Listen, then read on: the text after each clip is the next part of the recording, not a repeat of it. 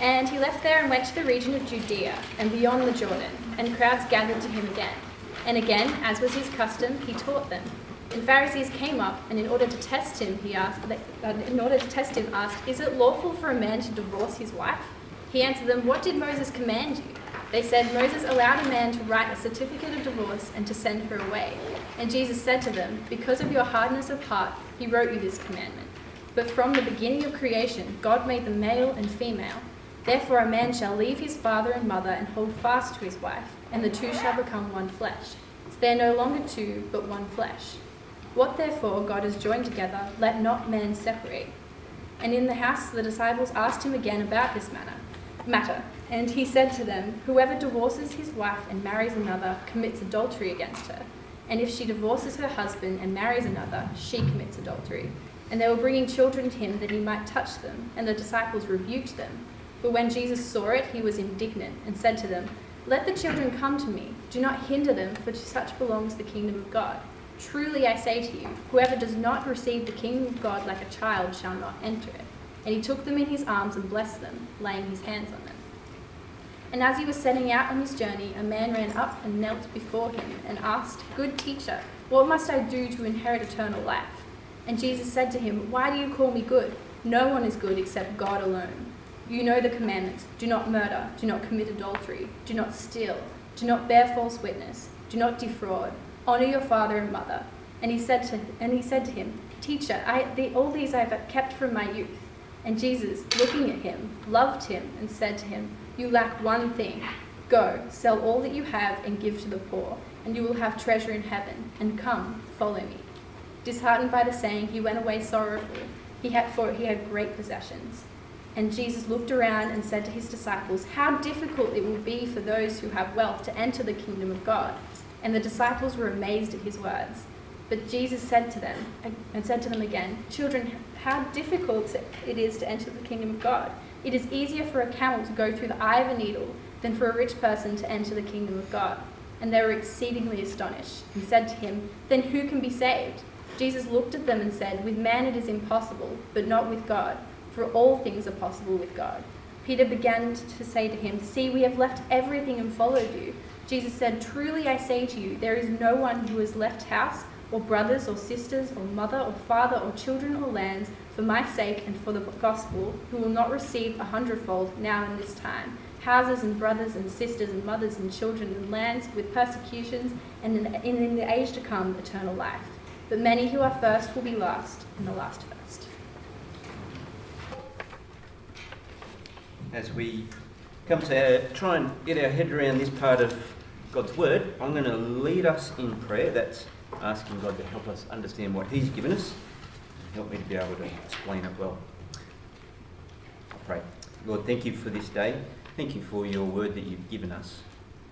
Please teach us, we pray, from your Word.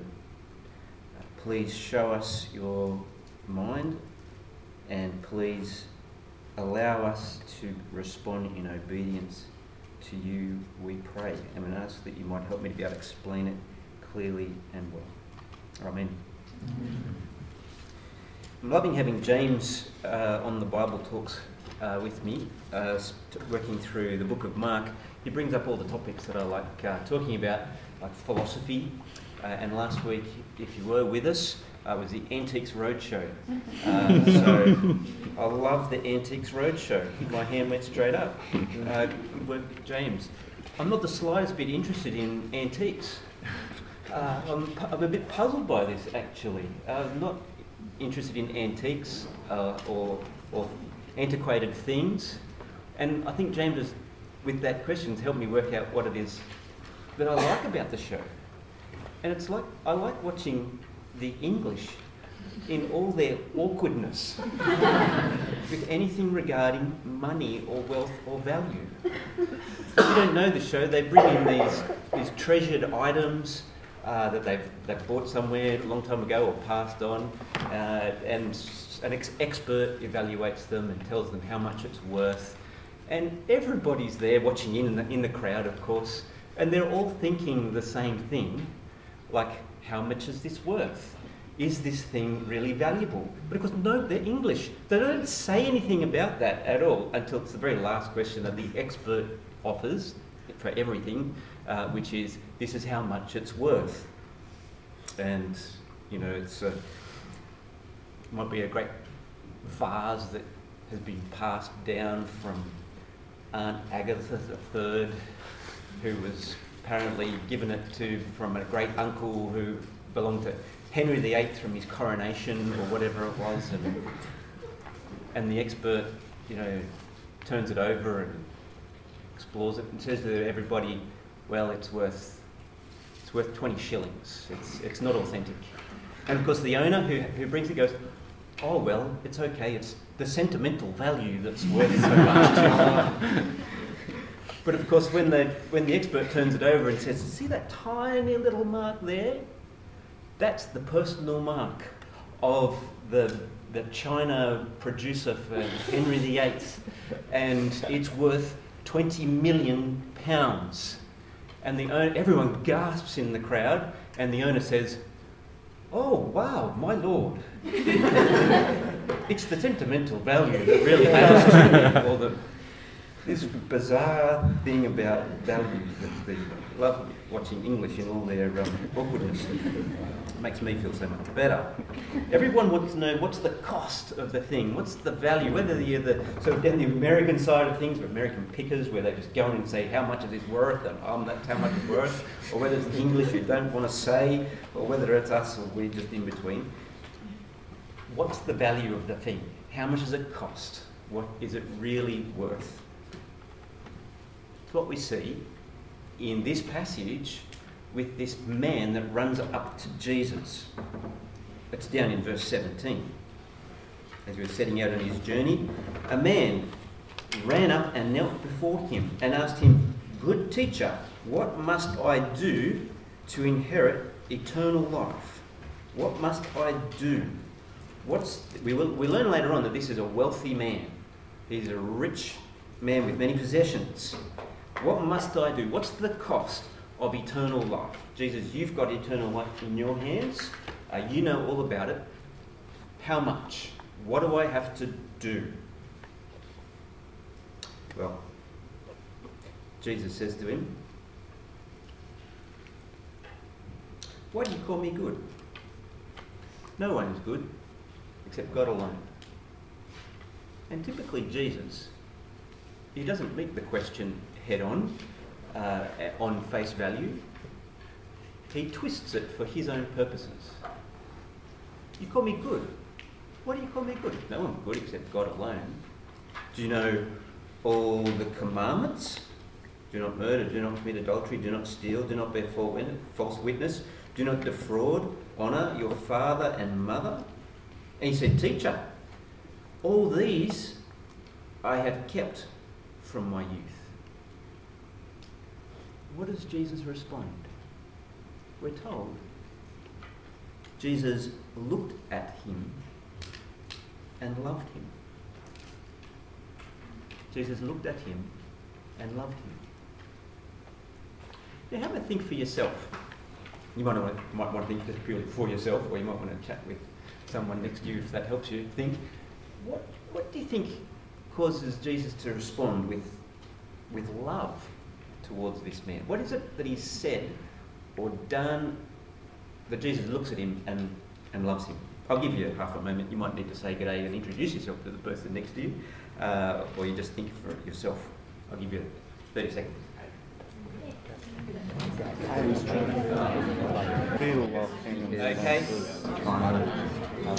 Just have a think. I'll ask for contributions from you guys, and I'm hoping at the end too, because we might have some questions raised from this passage. Might raise questions, maybe lots of questions for you. Hopefully, we'll have some question time at the end, with finishing time. But yeah, what things do you think? What do you think's happening such that Jesus would look at this man and love him?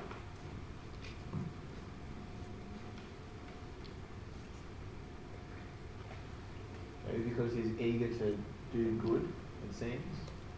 Yeah, kept all the commandments, he's trying hard.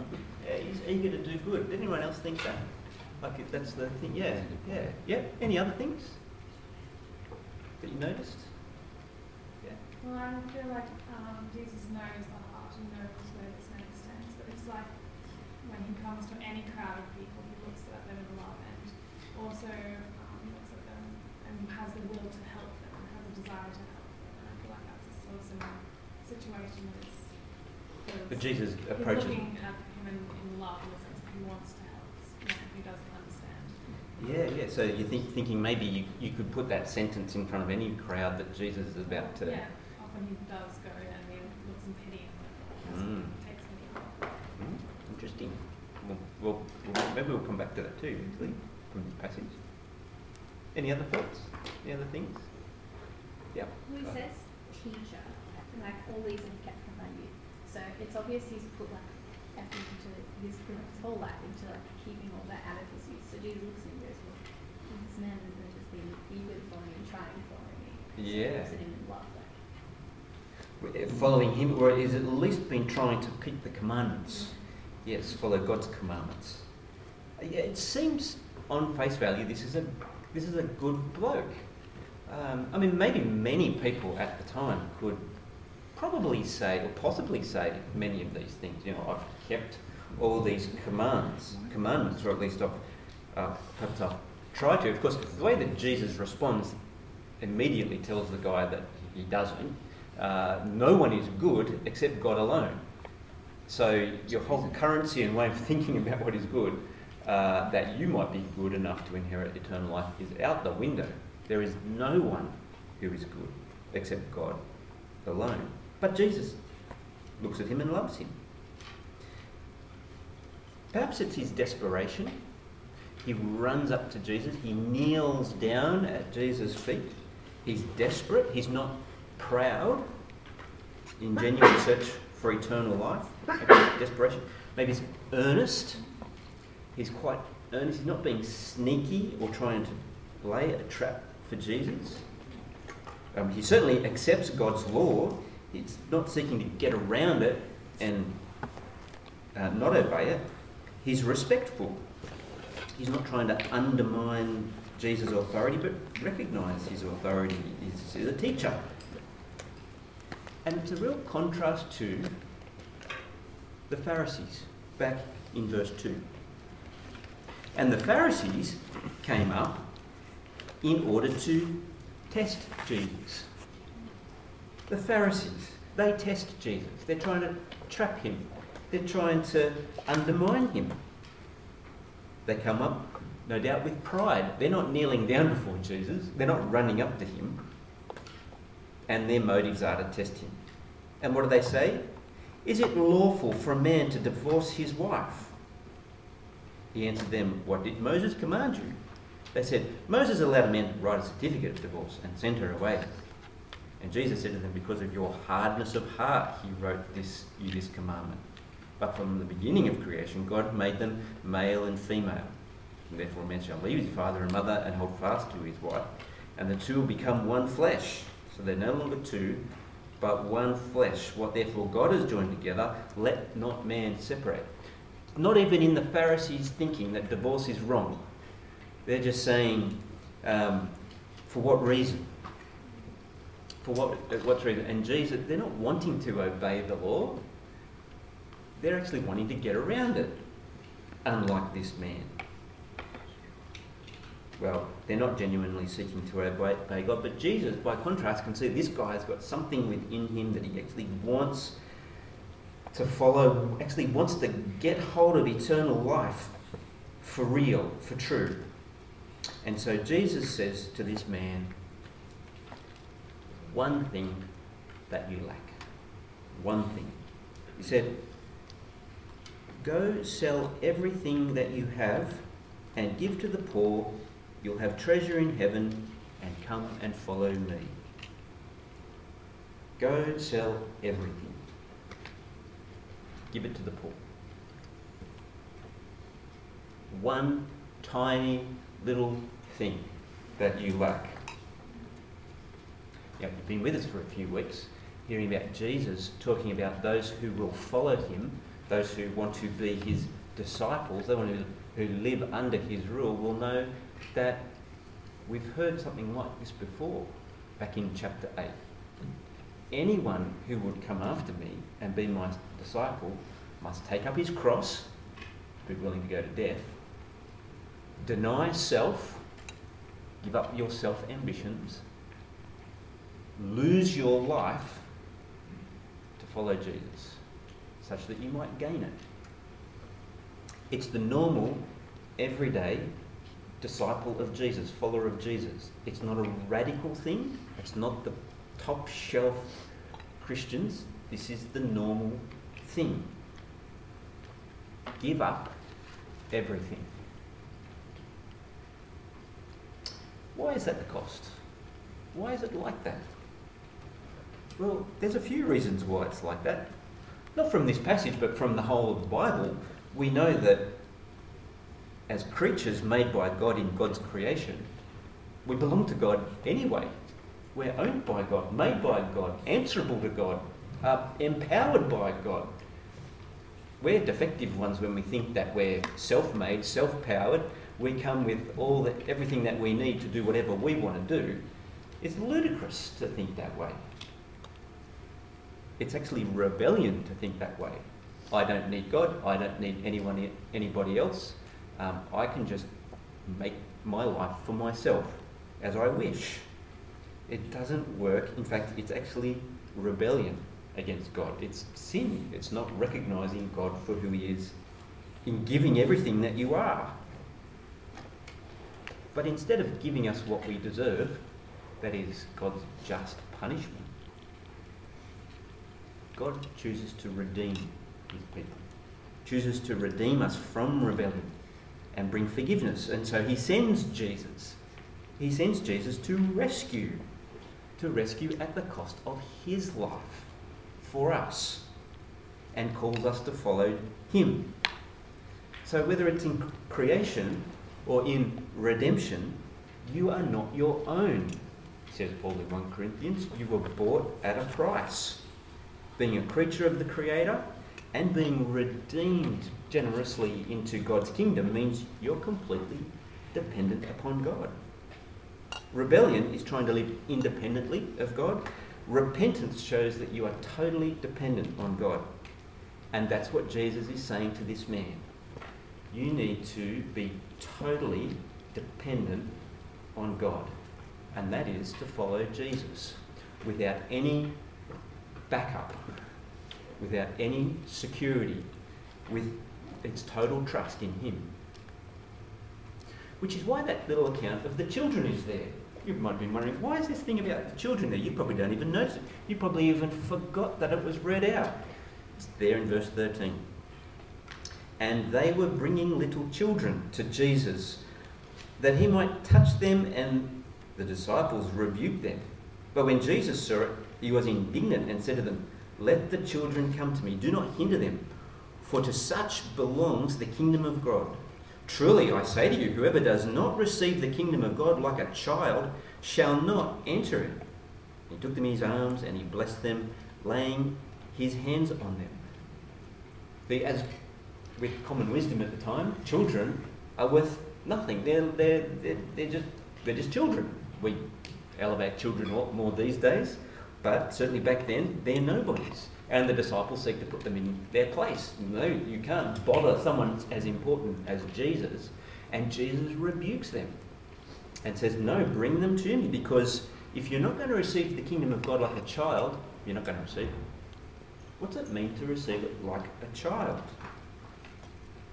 I take it's humble dependence. That's what it is to be a child, to be totally dependent.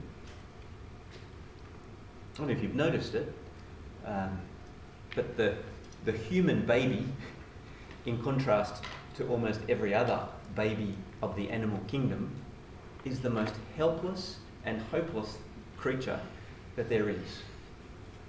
Like, you see these, I was watching it the other day, an elephant born, and it was, it's up and running in a couple of minutes, a bit wobbly and all, but away it goes.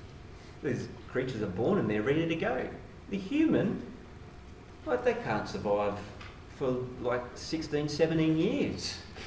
And even then, it's questionable.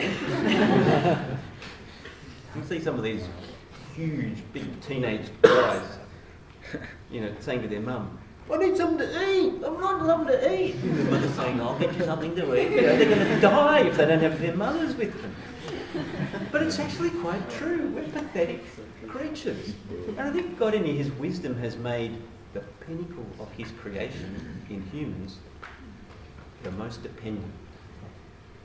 And if you think about it, if it was just you alone in the world tomorrow, how long are you going to survive? A little while, maybe weeks, maybe months.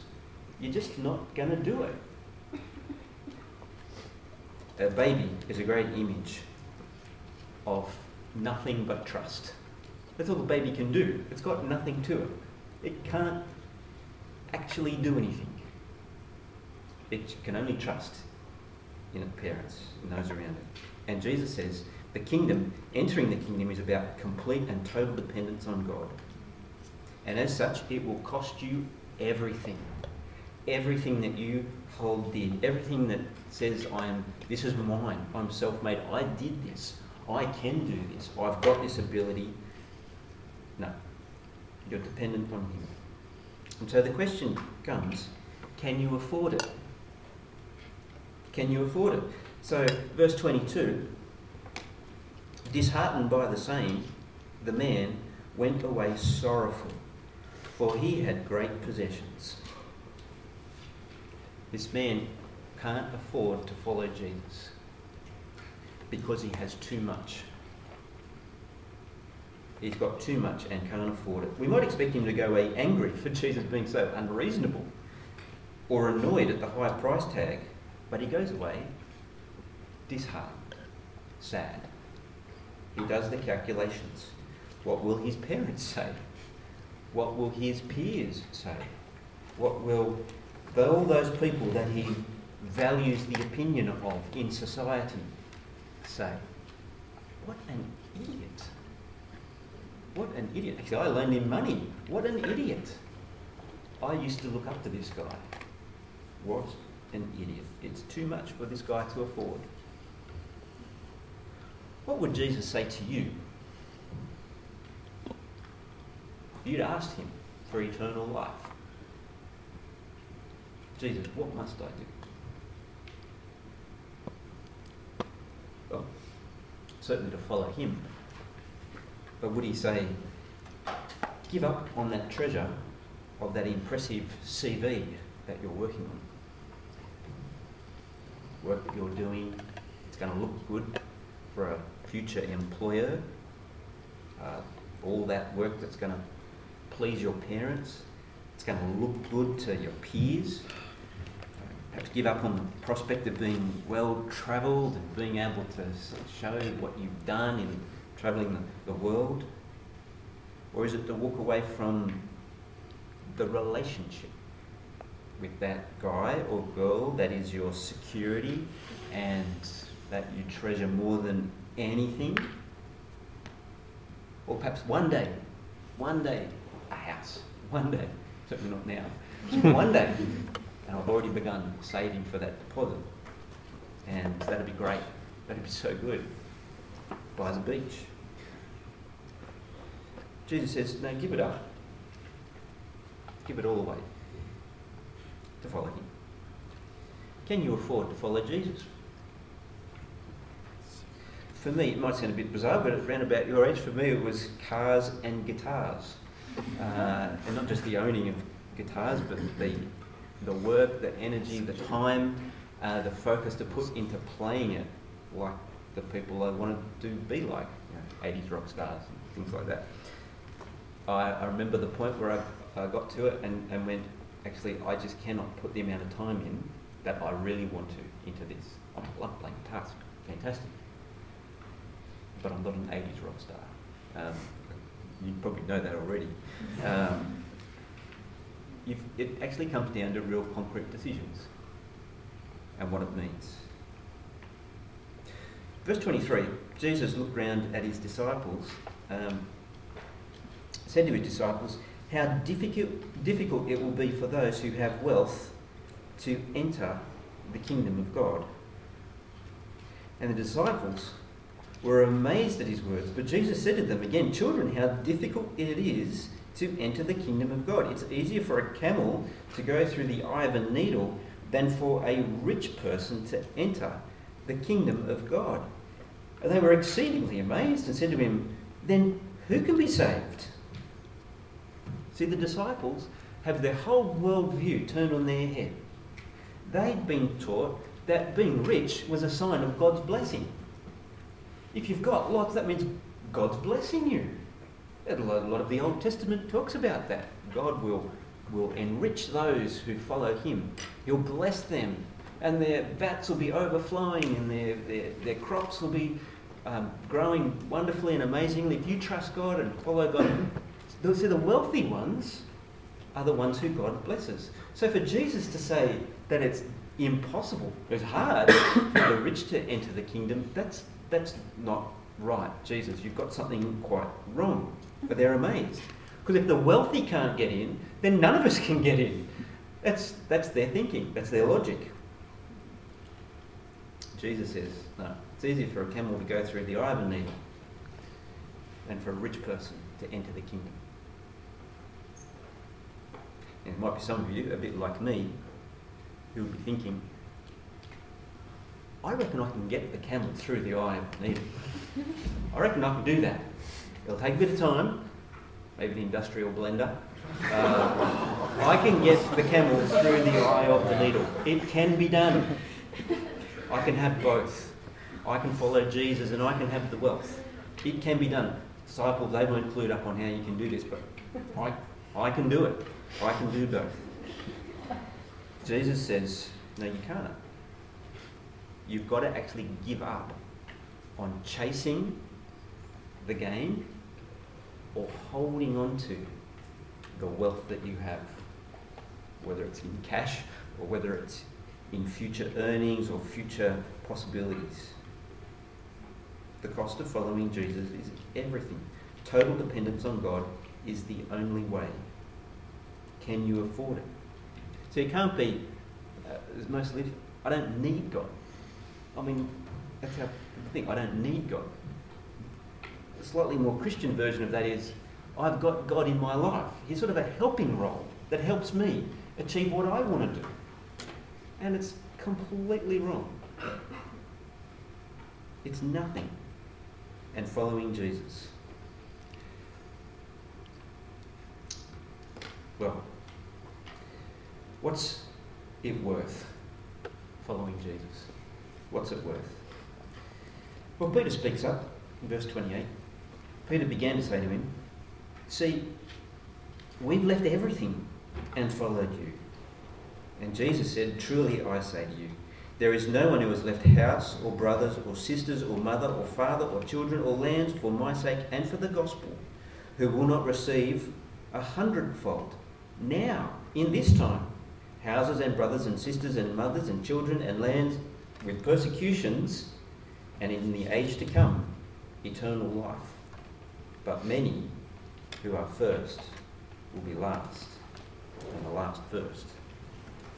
It hits Peter as Jesus is speaking. It's like, this is us he's talking about.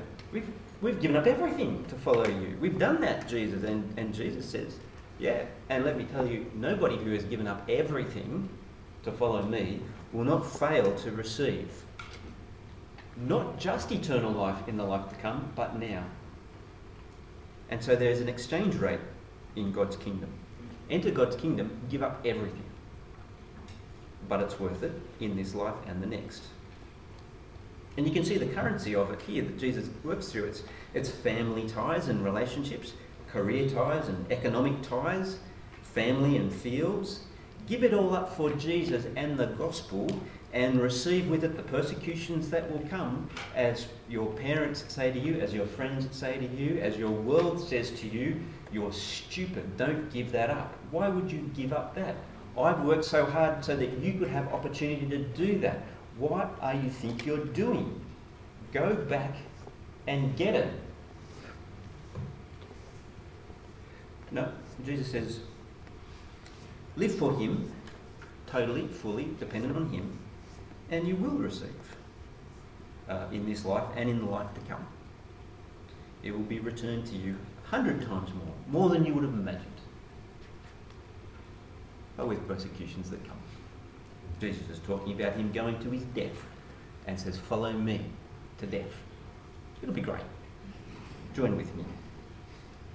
I have a few missionary friends who have shared, makes it very stark what this looked like. Years and years ago, they were heading off on the mission field, and two different families, one heading to South America, one heading to North Africa. Very difficult places to live, especially North Africa, where this family was heading, with young children.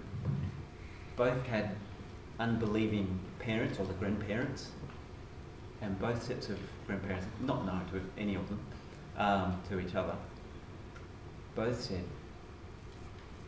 "Why do you hate your children so much that you are taking them away from Australia to a part of the world where they'll be disadvantaged, where education opportunities are so much less, where it's unsafe, where they won't have the opportunities of living in a place like Australia and growing up. How can you hate," that was the language they used, "how can you hate your children so much?" Wow. And they went. No doubt it was the grandparents' heart speaking, because they're not going to see their grandkids very often. And any grandparent, if you know your grandparents well, will know that they love their grandkids. Years and years later, the families have come back. And their children, adult children, probably a bit older than you guys are now, they're all proficient in languages, more than one language. They have deep friendships which span the world and cultures that they hold on to dearly, and travel the world to visit those friends. They are insiders when understanding international issues. They know exactly what things are like in North Africa and South America. It's not filtered through media or whatever. They are well-rounded, highly intelligent, mature people who are more aware than I am about things that are happening in the world. And the grandparents, I've heard from at least one family who said that they can see that their grandkids are far more well-adjusted and able to work in the world and live in the world than any of their other cousins who never left Australia, who are just absorbed with their own selves and never visit the grandparents anyway. But the missionary kids who come back love spending time with their grandkids, with their grandparents. And they have a treasure of relationships around the world 100 times worth more than those who have never left and who are just absorbed in their day-to-day life, career, house. It's true. You actually see it working out in real life. Treasures that will last eternity. It's not all in independent economic wealth of dollars and cents that you can cash in at the bank. It's worth so much more. Sometimes it's independent economic wealth, but so much is commonwealth of the shared wealth of God's people in the treasure of relationships that will last into eternity. So you can hold on to things that you treasure in hope that in the end they'll be worth something. You get to that great Antiques Roadshow sort of finale in the end, where God says, "How much is this worth?" "Oh, this is worth 20 shillings. This is a plastic imitation. There's millions of them. They're not the real deal." Over there in that pile. Or does he turn over your life and see that mark there? And actually all those marks that are all over it, battered and bruised through the hardships of life, the persecutions that have come. But that mark there that says, "I've given up everything for Jesus." That's the thing that makes all the difference. Following Jesus, number one. That's the treasured possession that will last into eternity. Which are you? Which do you wish to be? I'm going to pray that we might follow Jesus. Father, we thank you for your word to us through Jesus. It's a hard word for us who are wealthy to hear. Thank you for your kindness in making it so clear to us that we can't miss it. Please help us to hear Jesus' words, and if we need to, because we haven't already, to choose to give up everything and follow him. We pray that we would make that decision now. Help us to do that, Lord. For those who seek to follow Jesus and have decided on giving up everything for him, help us to hold on to that decision and keep putting it into practice. And we pray in Jesus' name. Amen. Now we do have some time for questions, but should we pray? Yeah, Tim will come pray for us and then we'll do some questions.